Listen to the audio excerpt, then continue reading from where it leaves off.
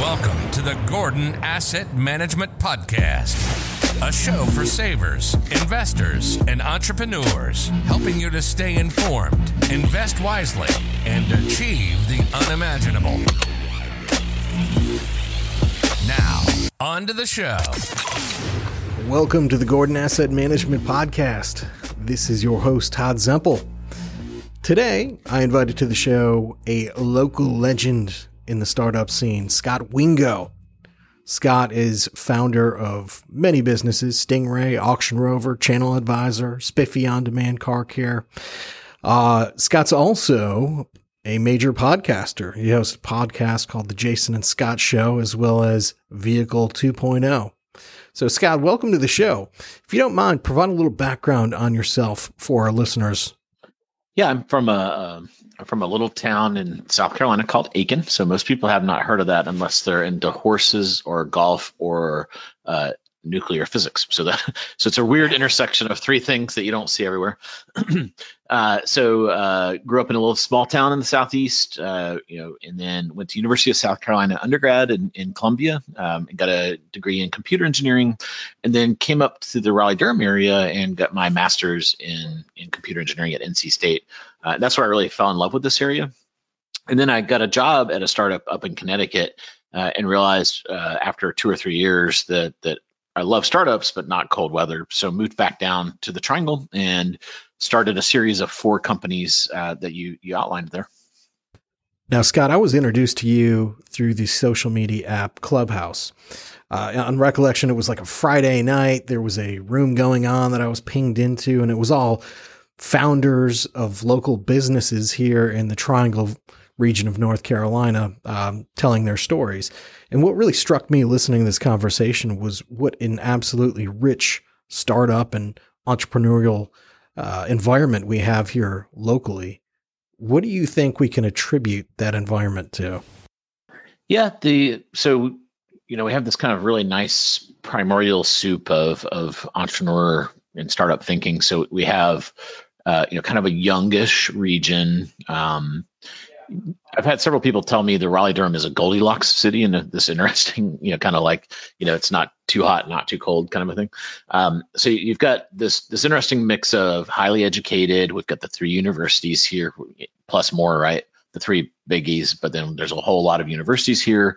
So we've got a lot of business people coming out of there. We've got a lot of tech people coming out, and then it's just a great place to live. Then we have a lot of people moving here too. So I think all that swirls together. We've got just enough capital. We've had, we haven't had like that super tentpole consumer success, but we've had Red Hat. So on the B2B side, we've had a lot of successes, and a lot of that is starting to spill over. We're no Silicon Valley, but I actually, my argument is we shouldn't want to be Silicon Valley. We have our own flavor of things here. I'd put us more kind of in the camp of an Austin and Atlanta, those kind of entrepreneurial ecosystems. So, and then what's unique about the Triangle, even compared to those, is that kind of triangle, very open, very helpful to each other, always willing to give each other a hand and share things. So that's always the big feedback I get when people come to the areas. They're surprised about how supportive everyone is and how close-knit the ecosystem is. Without doubt, and I've lived other places, and it seems like here locally, there's definitely more of a rising tide lifts all ships type of vibe than in many other major cities. Would you agree? Yeah. The first thing you realize being in startups for a while is, through school and everything that we're exposed to from, essentially birth to when you're 22, is that the world is a zero-sum game. And there's a lot of stuff that is a zero-sum game, right? So if you and I are playing cards, one of us is going to win and one of us is going to lose. If we're, there's only one valedictorian, all this kind of stuff, right? So, and that's good. And it creates this, it kind of helps you set up to the world that a lot of things aren't fair and whatnot.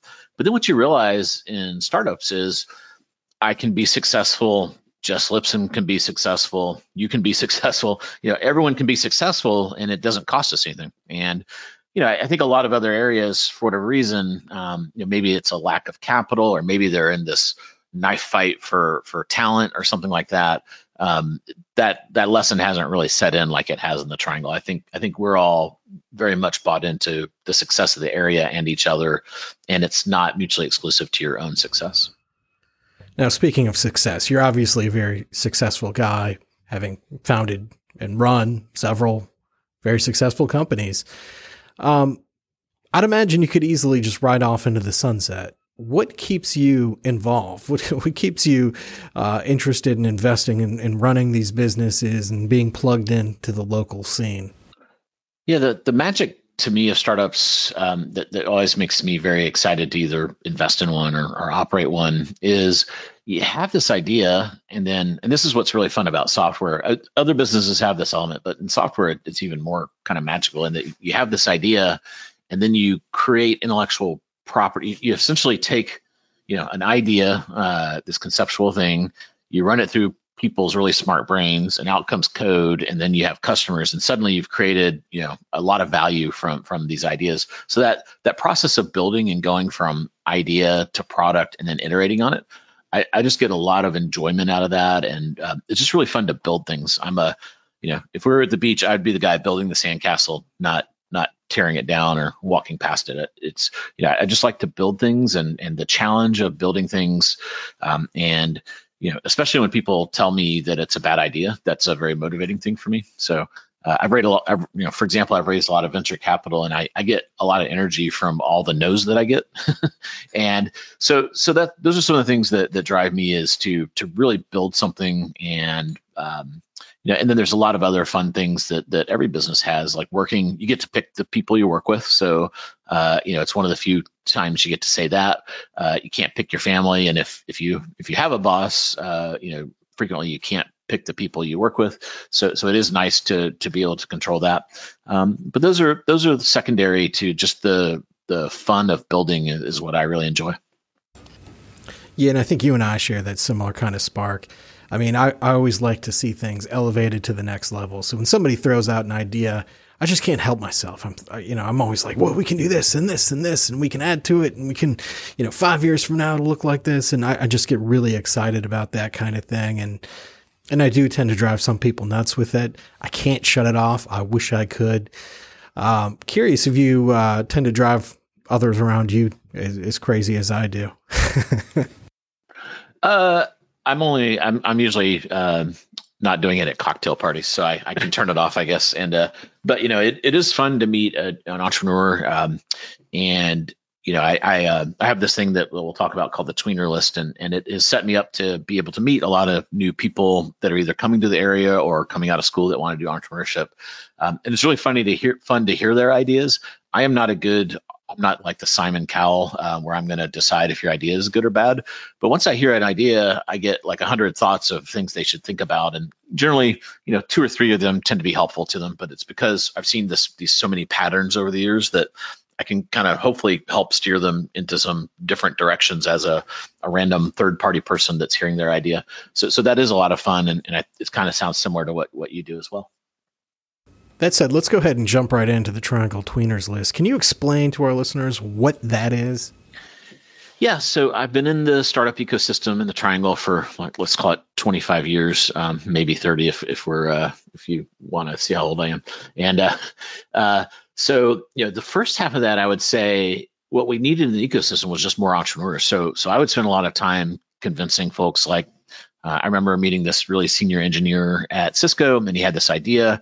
His name was Robbie Allen, and convinced him that leaving Cisco and starting a company wasn't going to be the end of the world, that if it didn't work out, he could always go get another job. And he started a company called Automated Insights, and that did really well. And he sold it for 50, 80 million or something like that. And so a lot of the first kind of half of helping the ecosystem grow was really convincing people that it was a thing, and you weren't going to, essentially, starve being an entrepreneur. And then, so then I started Channel Advisor, and then the last 5 years of Channel Advisor, we went public and everything were super intense, and I really didn't have much time to give back to the environment. And so then after that, and kind of while Spiffy was still early, I poked my head up, and what I found, and this is kind of like, let's say 2014, 2015, And the exact opposite was the problem. There were so many people that had started companies, and I attribute a lot of that to the co-working spaces we have. They're kind of like half incubating, half co-working. It's probably not fair to call them just co-working. But we have, it used to be called HQ Raleigh, and now it's Raleigh Founded, and then American Underground. And those guys and the ecosystems they've created have started so much startup energy that it's impossible to understand. It's hard to help because there's just so many people. So then, and then also at the same time, I know through what we do at ChannelAdvisor, we partner. ChannelAdvisor helps brands and retailers sell across the internet. So we work with all the big e-commerce companies. So a lot of Amazon folks, eBay, Google, Yahoo back in the day, Facebook, et cetera. A lot of those people have been trickling into the Triangle. And as they come here, they would use LinkedIn and find me, and they would say, hey, I see you're in the startup area of the Triangle. What are some startups I should look at when I move to the area? So I always kept this little Evernote of companies that were kind of at scale that they should start to, obviously including ChannelAdvisor and NetCertive and all these guys.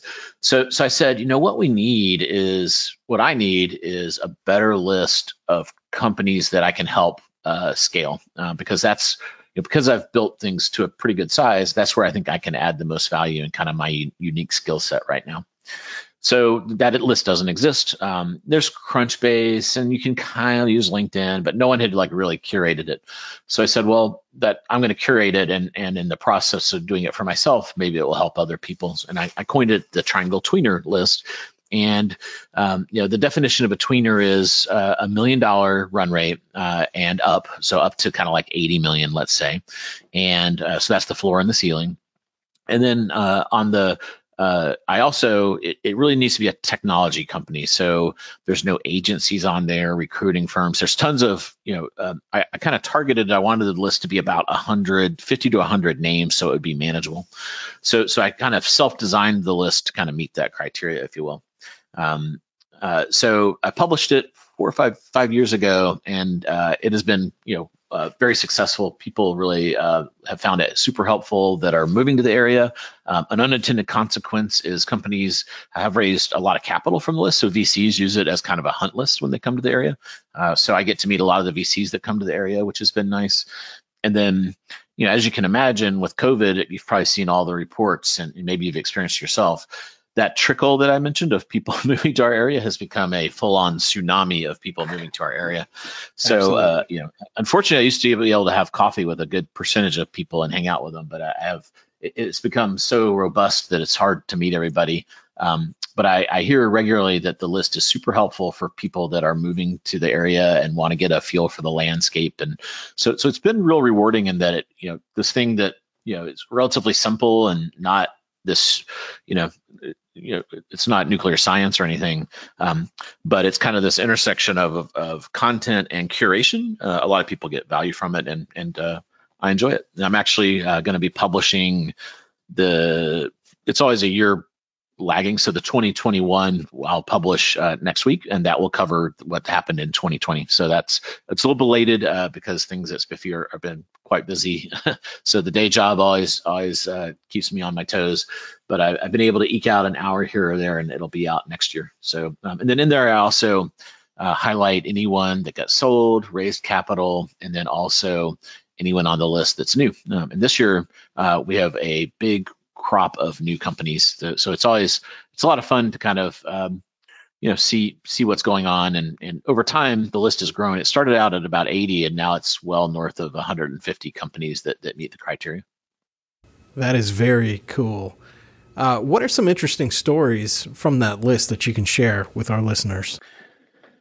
Well, the first thing is, I mentioned that we have this kind of diverse kind of set of companies in the Triangle, and that's the first thing you realize on the tweener list is just even in the kind of the software, you have advertising technology, ed tech. It's kind of hip in the world of VCs, I guess, to coin these things, something tech. So we've got food tech, ag tech, ad tech, ed tech, marketing tech, We've got a lot of auto tech, which is kind of what we're doing at Spiffy's in the automotive category.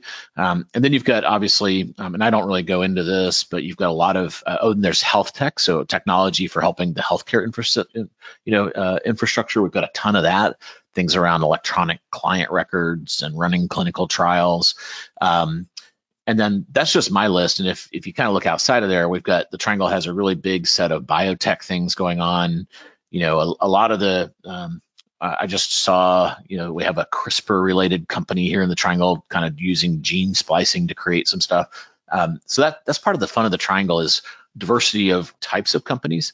But then when I look at the list, I also noticed that there's a lot of female founders on there, which I think is great. So we have, it's impossible to know, but I feel like we over-index on diverse founders here in the Triangle, so that's good. And then the other thing that's really interesting is in Silicon Valley, a lot of companies are kind of ranked by how much money they've raised. And the other thing you find is when you look at this kind of roughly 150 companies, maybe about half have raised capital, but the other half are bootstrapped or another really interesting pattern, and it's interesting because VCs would tell you this never works, but I can see it working a lot on the tweener list is companies will start as kind of consulting shops, right? And then they'll see this pattern where maybe they're doing a mobile app consultancy, or my favorite one is a company called Prometheus. So it's a guy named Eric out of NC State. He's an industrial engineer, wasn't exactly sure what we wanted to do out of school, so he started a consultancy around industrial engineering. And after going at that for a number of years, he started to see this pattern where everyone that had the big ERP software called SAP, they didn't like it has this module for maintaining your plant if you have a factory, but no one used it, and they would all call him to come build a piece of what that didn't do. So over time, he saw this pattern, and he effectively built a product that plugs into SAP, and it effectively competes with their own native app that really stinks, apparently. And then he built that into a unicorn scale company, and unicorn in startups is $1 billion valuation. And then he cleverly sold some to private equity and bought some back. And he's been very astute at kind of doing things people say can't be done. And it's really interesting, to see a non-traditional path like that, where you always read about, the more Mark Zuckerberg path, where you come up with this idea and raise $400 million and create a $20 billion company. So I like those stories better than kind of the Hollywood kind of stories. That's very interesting. What are some of the other stories that you've run into over your time doing this? Again, it's surprising. There was one just recently whose name escapes me that, it was a software as a service business and didn't take any capital, got to 10 million and then sold for, a couple $100 million to, a lot of VCs that come to the area. They're like, I'm looking for this kind of thing. I'm like, gosh, it's an impossible set of criteria you have there. And then they'll find it, and then they will come in and either acquire it or join in. That's interesting. One of our best startup stories is another kind of co-founder in the area is Joe Kalapi. He and Chaz started Bronto, and around the same time we started ChannelAdvisor. And at ChannelAdvisor, we took this path of raising capital and accelerating. Well, Bronto always just kind of they just bootstrapped and kind of slow boiled it. And I would always give them a hard time. And, but then they sold the company to NetSuite, who was later purchased by Oracle for, quite a nice, hundreds of millions of dollars kind of a thing. And they didn't have to share it with anyone. So that's, joke's on me that they were, a lot cleverer and then able to keep 100% of their company and sell it for a very large number by being more patient than I guess I am. Now, Scott, you're obviously plugged into the community. You've been doing the tweeners list for a while. What are the trends that you're seeing? What types of companies are successful? How do they get funding? What's working here locally? One of the interesting trends is, and this may be, you're kind of in the wealth management, right? So, and maybe this isn't interesting to folks, but maybe it is. one of the trends is crowdfunding, right? And so there's a lot of negative connotations around this, but it's becoming easier and easier for the average person to invest in a startup. And a lot of this is caveat emptor, and there's a lot of risk, and I'll be the first to acknowledge that. But it is interesting in that some of these really awesome companies, you could only have access if you were an LP in Sequoia Ventures or one of these top tier venture capital funds. So there's a democratization of that happening, and I kind of think of it as from a risk management perspective. I have, if I think about my portfolio, I'm way over indexed on putting money in startups, right? Because that's just what I do. But I'm seeing more and more companies, and we deal a lot with family offices at Spiffy, for example. And that's kind of a new thing that I had never dealt with at Channel Advisor. And they're looking at it and they're saying, yeah, I'm going to have a portfolio of real estate and some commercial businesses and, stocks and bonds and all that jazz, and maybe even be an LP in a venture fund or something like that. But then a lot of them are doing direct investing and going earlier and earlier because that's where, as you add a little risk into your portfolio, you get outsized returns. So the crowdfunding is interesting in that, there's this regulation CF kind of thing, which is crowdfund, and the SEC just raised that to 5 million. And at the same time, we have this Robinhood generation of young investors, right, that are using these apps and really kind of getting almost a gamified exposure to investing. So there's a lot of really interesting things going on there that I'm sure you talk a lot about in your business. But if I was a business owner and I had, I don't know, a body shop or something like that, maybe you take 1% of something and put it into a little portfolio of some startups that that you're interested in. There's a lot of angel investors in the triangle. The other thing that's nice is it's easy to get involved in this. It used to be hard and you had to commit capital. So each of our universities has an angel network now. So if you have an affiliation or you're an alumni of one of the universities, you can get in these angel networks. And if folks are interested in this, it's a great way to get involved. And I really like it because you don't even have to invest in companies. You can just see the pitches. So I'm an NC State guy. So the Wolfpack one is called Wolfpack Investor Network. The Carolina has the Carolina Angel Network, and then Duke has the Duke Angel Network. I remember it. Dan can win is kind of the little sentence I put together so I can remember that. But the way these work is you pay a little bit of an access, kind of to be in the club, if you will, and it's not significant. And then you get access to the deal flow. And I like this because we've had these angel groups in the triangle before, and I've participated in them, and they've invested in my companies, and I like them. But they have a pretty high hurdle in that you have to commit somewhere north of $50,000 to be, and then you're in there and you can see stuff. This has really lowered the bar. And then then the other thing is they invest as a group in things they like. There's kind of a committee that kind of leads the trail there. So, as a software guy, I don't really want to invest in drugs, but they would go and invest in drugs.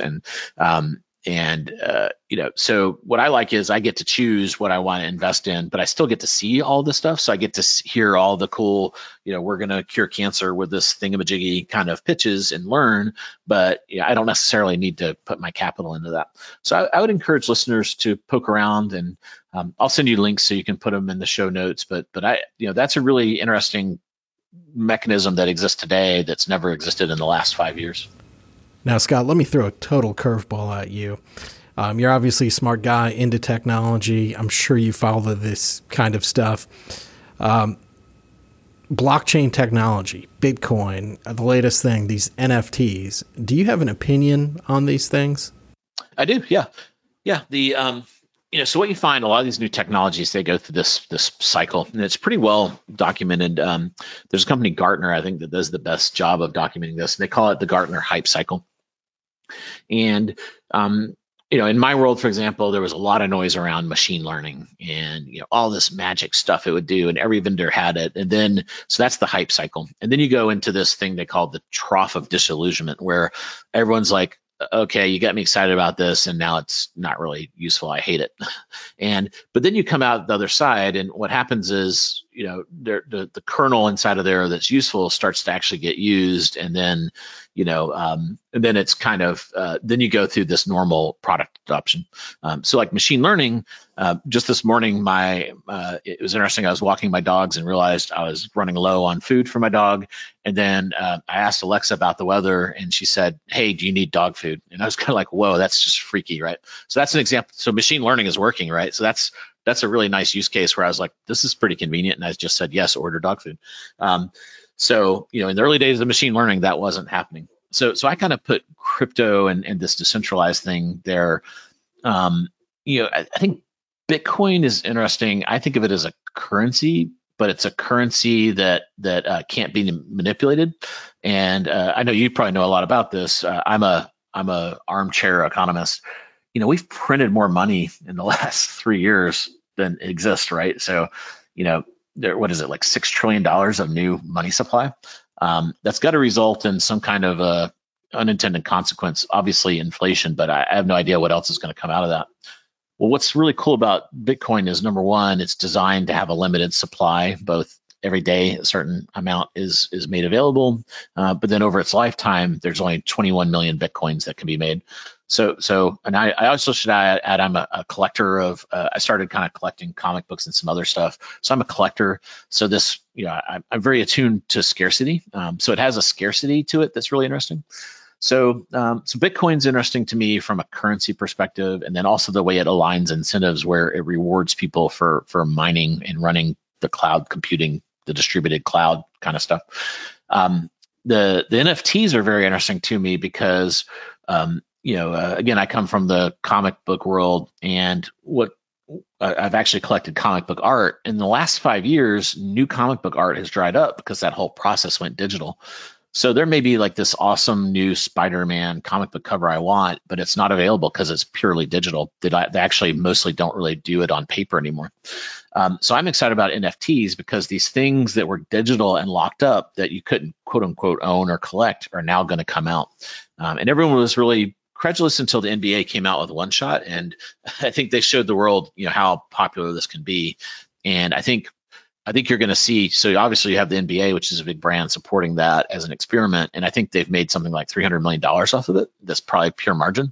So I have a feeling we're going to see a lot more NFTs. I think you'll see every sports league coming out. And I'm kind of waiting for the really big guys like a Disney, like a really big content company to come out and have a strategy there.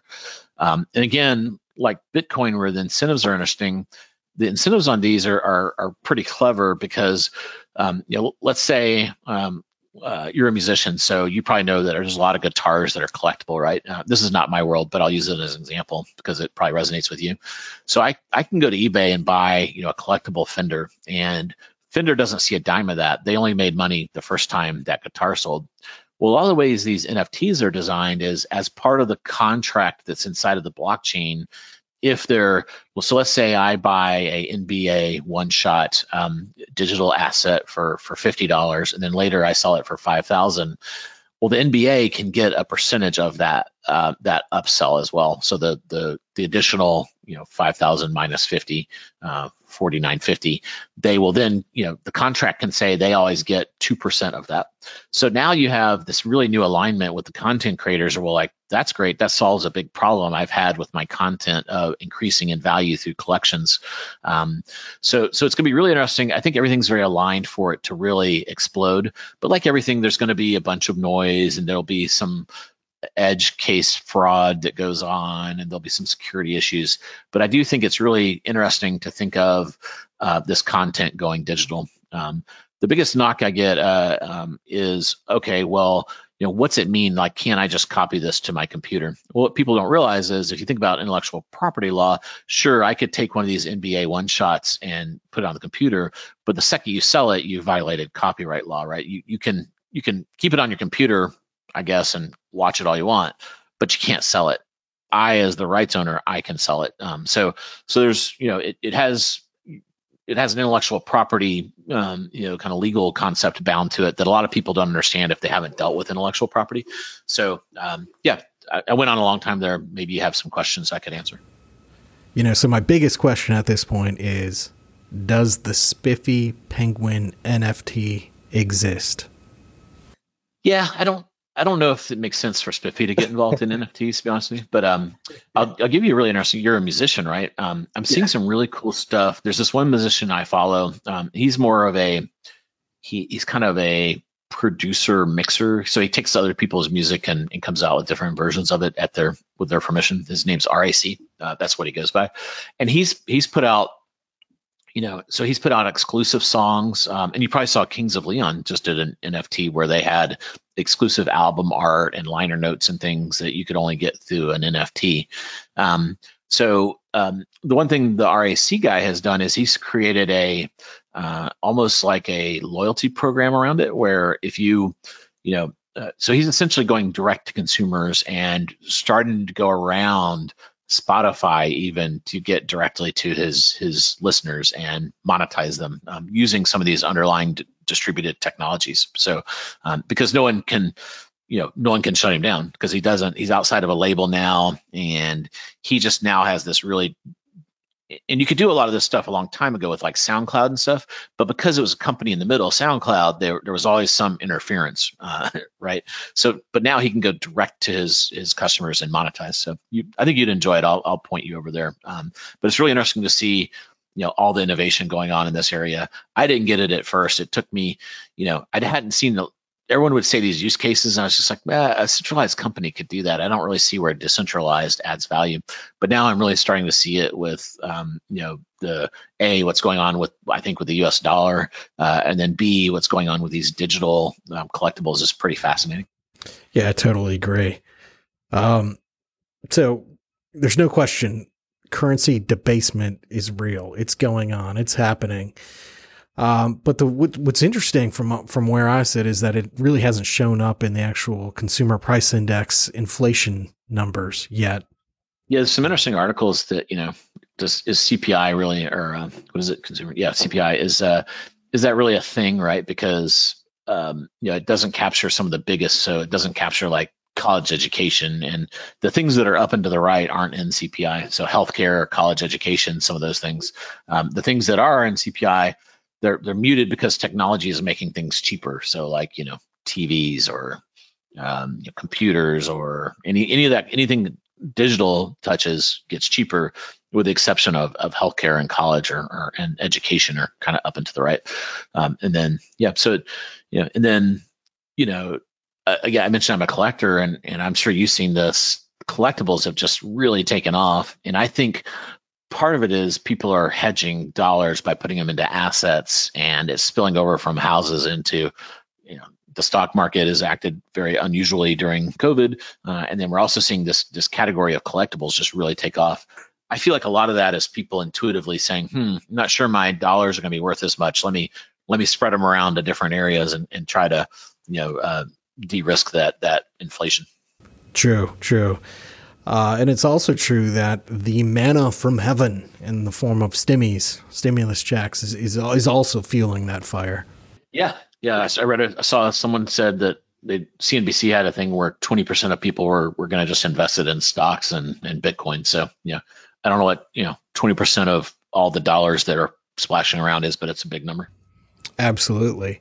Well, with the experience most people had last year when they received their last stimulus check, why wouldn't they, right? They put the money into the market or put it in Bitcoin, and it went up, and it went up big time. So it makes total sense to me.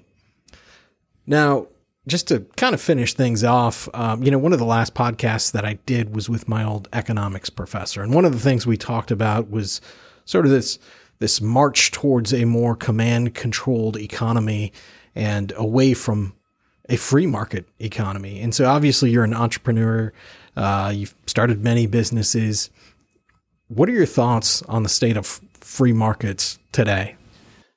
Yeah, I'm a huge fan, and I typically stay away from politics because it just feels designed wrong to me. So, socially I'm fine with, pretty much everything, but then fiscally, so I don't really have a home in the world of politics because they make you choose. Like, they created this matrix that makes you choose things in a weird way. What I have found is these people that are really big into centralized economies have never they've never had an employee or had to make a payroll, right? So, like there was a funny example where Bernie Sanders, wasn't paying his own people the $15 he talks about, and then when he did, he had to cut their hours back by more than half. So in the business world, we deal with that every day, and a lot of these government things don't anticipate. There's so many unintended consequences because a lot of the people in our government don't run businesses and know how the economy really works at a pretty granular level. So yeah, I'm a big fan of free markets. I think sure they're not perfect, but it's way better than anything else that's been tried. And if we just put some better, incentives and guardrails there, and it's the way to go. Well, Scott, thanks for joining us today. We really appreciate your time. Yeah, I've enjoyed it. This is the first podcast where I've talked about startups, NFTs, blockchain, Bitcoin, and different economic models. So I appreciate the journey. Well, folks, that'll do it for today. If you want to learn more about Scot, you can Google his name, Scot with one T, Wingo, just spelled exactly how it sounds. Or you can visit his website, getspiffy.com, or if you want to hear from him directly, I highly recommend you check out the Jason and Scot Show podcast, available anywhere you listen to podcasts. Thanks, folks. Have a great day. The information in this podcast is presented for educational and entertainment purposes only and is subject to change without notice. Opinions expressed are those of the participants and don't necessarily reflect those of Gordon Asset Management, LLC, its producers, hosts, or guests. Information presented should not be construed as tax, legal, or investment advice, or a recommendation or solicitation for the sale of any product or strategy. Listeners are encouraged to seek advice from qualified professionals to determine whether any information presented may be suitable for their specific situation. Investments involve risks. Neither Gordon Asset Management, LLC, nor its podcast participants shall be liable for losses resulting from decisions based on information or viewpoints presented on this podcast.